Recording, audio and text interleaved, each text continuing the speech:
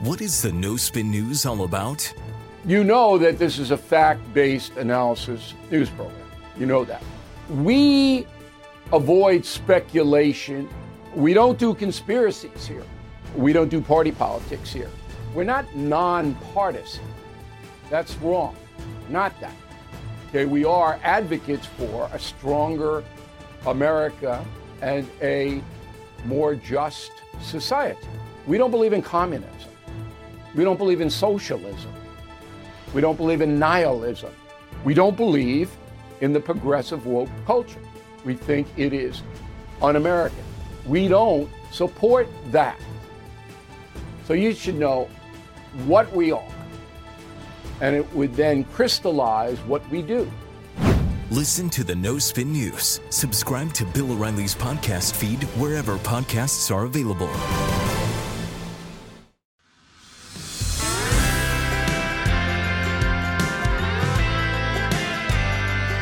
Politics by Faith. I'm Mike Slater. Thanks for being here. Welcome to part 2 of our Christmas Spectacular episode. We had to split it up into 2 parts. I don't love doing that, but we left on such an important moment about contemplating your need to be saved, your need for a Savior, and also the inevitability of death. Think about these 2 things, and I guarantee you your Christmas will be so much more meaningful than it's ever been before. Much more important than a fat guy in a red suit. So if you're just listening to this one, you got to go back. Go back 1 episode to listen to part 1. If you heard yesterday's, a quick review. We're talking about Christmas. I've been smacked across the face this year by the cheapness of our holidays, the secularization of Halloween and Thanksgiving and even Christmas. Then we shared the gospel message, which is what we should be sharing every day, but certainly over Christmas. And then we left you with the lies that we're told in our world. There's 2 big ones. First, you're great. Maybe not great, but you're good enough. Well, you're better than that guy. You're at least better than that guy. Surely there's someone who's worse than you, right? So just grading on a curve. But therefore, you don't need a savior. You don't need saving. You don't need a savior. It's the first lie. The second lie is you'll live forever. And how that has changed us. This idea that we are immortal. We have pushed death so far away from us that we never contemplate it. And that makes the birth, also death, burial, and resurrection of Jesus, that much less important. So those are 2 things that take away from the importance of this wonderful holiday. I've asked myself for years, certainly before I was a Christian, but even when I was a Christian, why God had to do the whole Jesus born as a human thing. He could have done it any way he wanted. Why did he do it this way? Why did he choose baby? Why make himself nothing? Why do the whole virgin birth thing? Why? Could have done it any way he wanted. Why did Jesus have to become human? Paul Harvey answered that question for me. He told the story of a good man, aren't we all? Decent, generous man. But he just didn't believe all the silly Bible stuff. Yeah, the miracles, the incarnation. So he didn't go to church this Christmas with the family. His wife and his children went without him. He stayed behind, stayed home. And when he was home, a big storm came through and sitting on the couch, and a bird flew into his window. That's never good. You could just hear dunk, right? Sad. And then another bird did. 2 birds. And then more birds just kept slamming into his window. What in the world's going on? So he goes outside. There's this terrible blizzard. And there are these birds all huddled in the snow. Right, they slammed into the window and they fell down, and then they're stuck, disoriented, totally lost and clueless, and hurt. And this man's a generous man, so he walked and opened up the barn door just over on the other side of his yard. There was a big, beautiful barn, a nice warm place for the birds to be. So he bundled up and opened up the barn door and turned the light on. And the birds didn't go anywhere.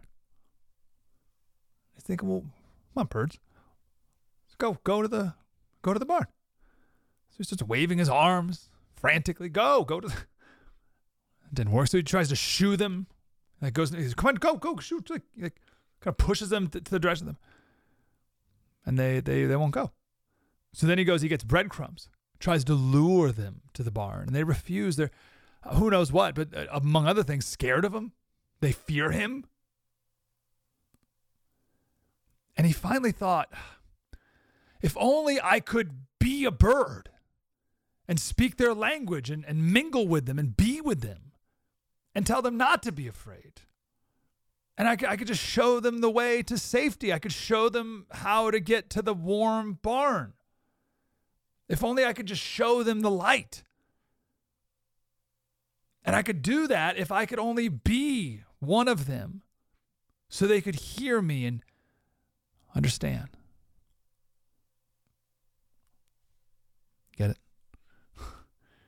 That's what Jesus did. He became one of us so we could follow him to God and heaven. Knowing all of this, thinking about all this, Santa, I hope, feels really stupid. So now we're going to pick up our regularly scheduled program, the normal format of the show. We have 7 segments of this show. The 4th segment of each episode is the lament.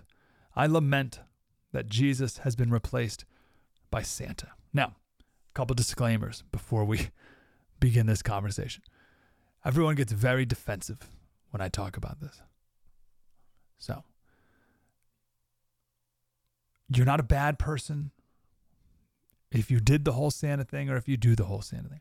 I'm not the greatest person because I don't do the Santa thing. I'm not saying I'm amazing and you're terrible. Like, I'm not. Just everyone needs to lower their weapons. Put their weapons down.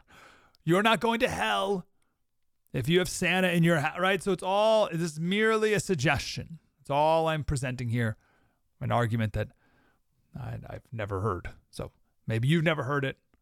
There you go.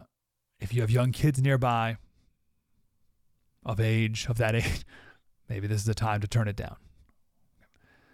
There is no Santa Claus in the Slater home. There's a lot of reasons why. You're saying, oh, Slater, you're such a stick in the mud. It's just some harmless fun. He represents joy in the hearts of everyone. What's the problem with kids having some magic in their childhood? Well, a lot of things. First, telling your kid that Santa exists, I believe, sets up kids to deconstruct their faith and reject God later in life. Kids will think that Santa and the Tooth Fairy and the Easter Bunny and God are all things that as you grow up, you grow out of. Oh, sure, I used to believe in Santa when I was a kid because it was helpful for the adults to manipulate me and get me to do what they wanted me to do. And so, of course, I believed in Santa. You still believe in God? As an adult? Wow, you got to grow up, man. Grow out of your silly superstitions. I think when you group all of these things together as silly things that kids believe in, that's setting yourself up for some trouble in the future. Now, let me just jump right out with the fix here. This is such a simple fix. Like, it's such a nice compromise, and I don't know why this is a problem at all. Santa Claus is made up, not real. Either is Batman. He's awesome. Superman's not real. Superman's great. Kids love Superman. Cinderella isn't real, but my daughter Grace knows that Cinderella is kind and courageous. So we can learn from the story of Cinderella, no question. The Grinch isn't real. My kids don't think the Grinch is real. Do any kids think the Grinch is real? Do any parents tell their kids that the Grinch is real? Of course not. It's just a great story with great lessons. That's all. So just leave it like that. St. Nicholas was a real person. Right, we can talk about that in a little bit. But why? I don't understand why you just say Santa Claus is not real, but neither are a lot of things we all, like Iron Man's not real. I mean, I don't know, right? Like but we could still talk about him and learn lessons from them just the same. But I don't know why Santa has to go to, oh no, he's real. You must believe in him. You must, to be a full child, you must believe that he exists. Like, what? Why? Are we like, no, you must believe that Captain America is real. Believe in Peter Pan. You must believe that Peter Pan is real. How dare you tell my child that Peter Pan isn't real? It's like, I don't know what are you talking about. So my issue with Santa is, why even make up a counterfeit version of God? This podcast is sponsored by Talkspace. May is Mental Health Awareness Month, and Talkspace, the leading virtual therapy provider, is encouraging people to talk it out in therapy. By talking or texting with a supportive licensed therapist at Talkspace, you'll gain insights, discover truths, and experience breakthroughs that will improve how you live and how you feel. With Talkspace, just answer a few questions online, and you'll be matched with a therapist. And because you'll meet your therapist online, you don't have to take time off work or arrange childcare. You'll meet on your schedule, whenever you feel most at ease. Plus, Talkspace works with most major insurers, and most insured members only pay a $25 copay or less. No insurance? No problem. If you want to make progress toward a mentally healthier place, Talkspace is here for you. Now get $80 off your first month with promo code SPACE80 when you go to Talkspace.com. Match with a licensed therapist today at Talkspace.com. Save $80 with code SPACE80 at Talkspace.com. Hey, this is Vivek Ramaswamy. The media has systematically lied to you. The Hunter Biden laptop story, the origin of COVID-19, the Trump-Russia collusion hoax, or how your money's being spent in Ukraine. Enough already with the lies. No more lies, hard truths only. That's what the Truth Podcast is all about. It's not standard conservative talking points. If you want that, go somewhere else. But if you want the hard truth delivered to you in a way that challenges you and will challenge me intellectually, you're not going to find anything like this on the internet. Subscribe to the Truth Podcast today on Apple, Spotify, or wherever you get your podcasts. Because that's who Santa is. He sees you when you're sleeping. He knows when you're awake. He knows if you've been bad or good, so be good for goodness sake. But like, why make that up? God is way better than Santa. Again, Santa can be like a little thing over here, maybe if you even want, but God is actually all-knowing. God is actually everywhere. And you don't be good for goodness' sake, whatever that even means. You do it for his sake, to glorify God. Now you may be saying, oh, Slater, there's room for both, Santa and Jesus. You can have some fun with Santa and still know the reason for the season. I guess. There's a lot less margins today. Does that make sense? We just don't have the margin in today's culture. Maybe in the past, when our culture was all about God and Jesus all year long, you could have some fun with Santa this time of year. But when you have a godless culture that never talks about Jesus ever, other than to be openly mocked and ridiculed, you can't then bring in Santa and be like, well, you can do both. Right? We're going to bring in Jesus for one day. We're going to have Santa the whole month, and then Jesus maybe for the one day a little bit. And you're like, that doesn't work. Based on the culture we live in today, you need to err on the side of God only. Does that make sense? About our margins. They're just not what they used to be. So why water it down? The story of Jesus is way better than the story of Santa. Way better. What's the point of watering it down? I think of the old C.S. Lewis line, we are half-hearted creatures, fooling about with drink and sex and ambition, when infinite joy is offered us. Like an ignorant child who wants to go on making mud pies in a slum because he cannot imagine what is meant by the offer of a holiday at the sea. We are far too easily pleased. Santa's bright and fat and red and colorful.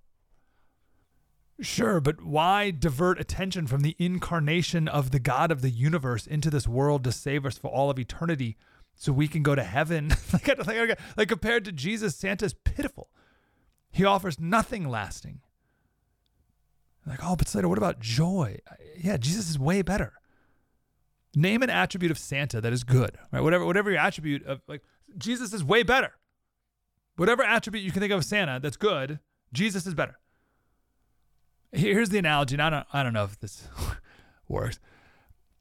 You can make cinnamon buns out of a Pillsbury can. You can go to the store and for $3 buy a Pillsbury can of cinnamon buns and pop it open and put it in the oven, and that's it, right? I am offering you some homemade, warm, gooey cinnamon buns, fresh out of the oven, made from scratch, with loads of cinnamon and brown sugar, with this fresh dough. I just made it. It melts in your mouth. And I'm going to put them right next to each other. If all you had were the Pillsbury cinnamon buns out of a can, sure, right? I'm sure it's fine. But when you have this, I'm giving you the real thing. Why would anyone choose the fake, cheap version? Also, Santa's a works-based religion. You better be good. It's a works-based religion. And even if you are bad, your kid still gets the gifts, and they know it. So Santa isn't even truthful. If kids did get coal, then maybe there'd be some merit to that. But every kid gets presents no matter what. Santa shows up once a year. God's with you always. Santa doesn't solve any of your problems. Have you noticed that? Read an article the other day about Santas. And they talk about how they can't make any promises. Santa can't make any promises, right? God does. Transforms your heart and your life. So if Jesus is the greatest treasure in the world, why would you ever dilute it by adding Santa to the mix? And if you think that focusing on Jesus is a killjoy for your Christmas, then you don't know Jesus. I challenge everyone to let your decorations, let your singing, let your giving, let your food, let it all point to Jesus. See what happens. Go all in. Rudolph is a fun song, I guess. So is Joy to the World. So is Holy Night. Oh, come all ye faithful. Hark the herald angels sing. Oh, Holy Night by Carrie Underwood is my favorite song of all time. It's perfection. Try it. But maybe do no secular Christmas songs this year. Right? Read It Came Upon a Midnight Clear and compare it to Rudolph. And just see. And I don't want to promise, but I would imagine your Christmas will be full of more joy than ever before. And you will see Santa as a mere mud pie compared to Jesus. Also, it's a good opportunity to be different from the world. Final point on this. I will never forget this young woman. She was 18 years old at the time. She spoke at her father's funeral. Her father was a police officer in Houston who was shot and killed in the line of duty. And his daughter gets up and just spectacular, talks about the process of forgiving the man who murdered her dad. And talks about how her biggest pain is that this murderer doesn't know Jesus. Gets up there, shows incredible grace. But when I heard the news that he was in stable condition, part of me was relieved. My prayer is that someday down the road, I'd get to spend some time with the man who shot my father. Not to scream at him, not to yell at him, not to scold him, simply to tell him about Jesus. Supernatural grace right there. But no one ever said, my heart aches for those who didn't know Santa Claus.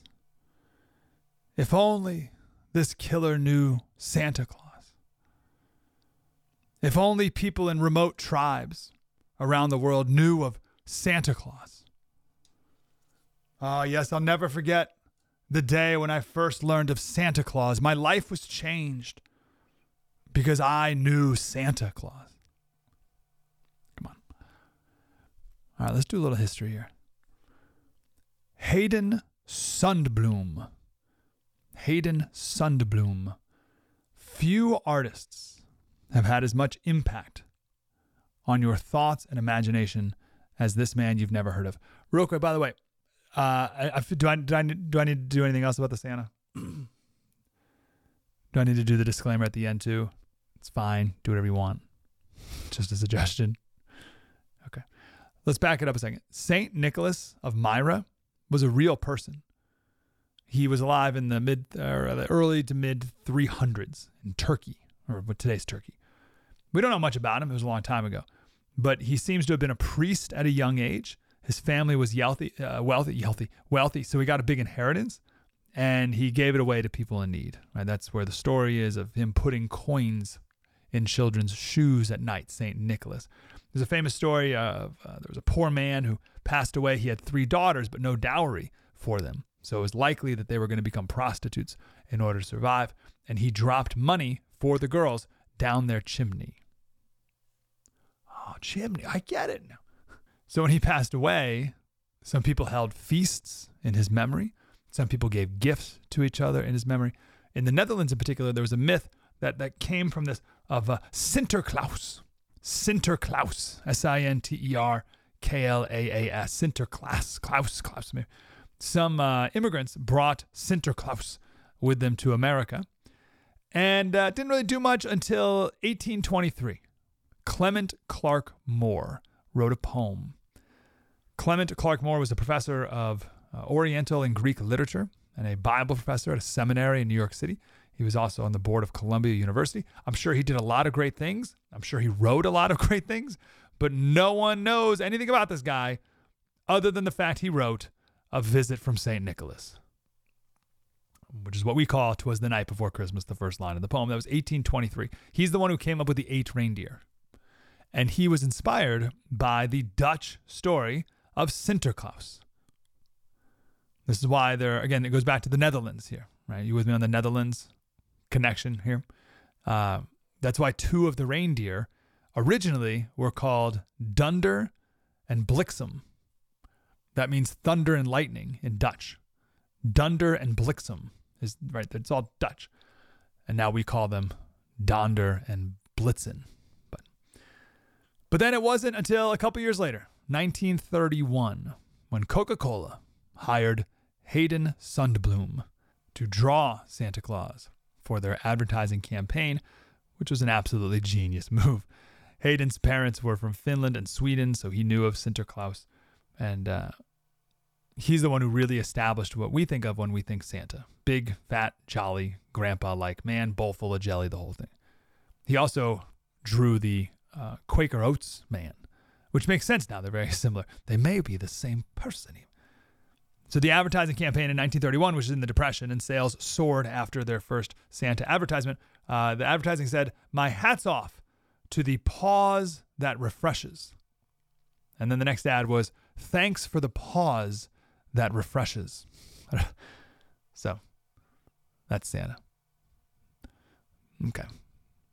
He ain't no Jesus.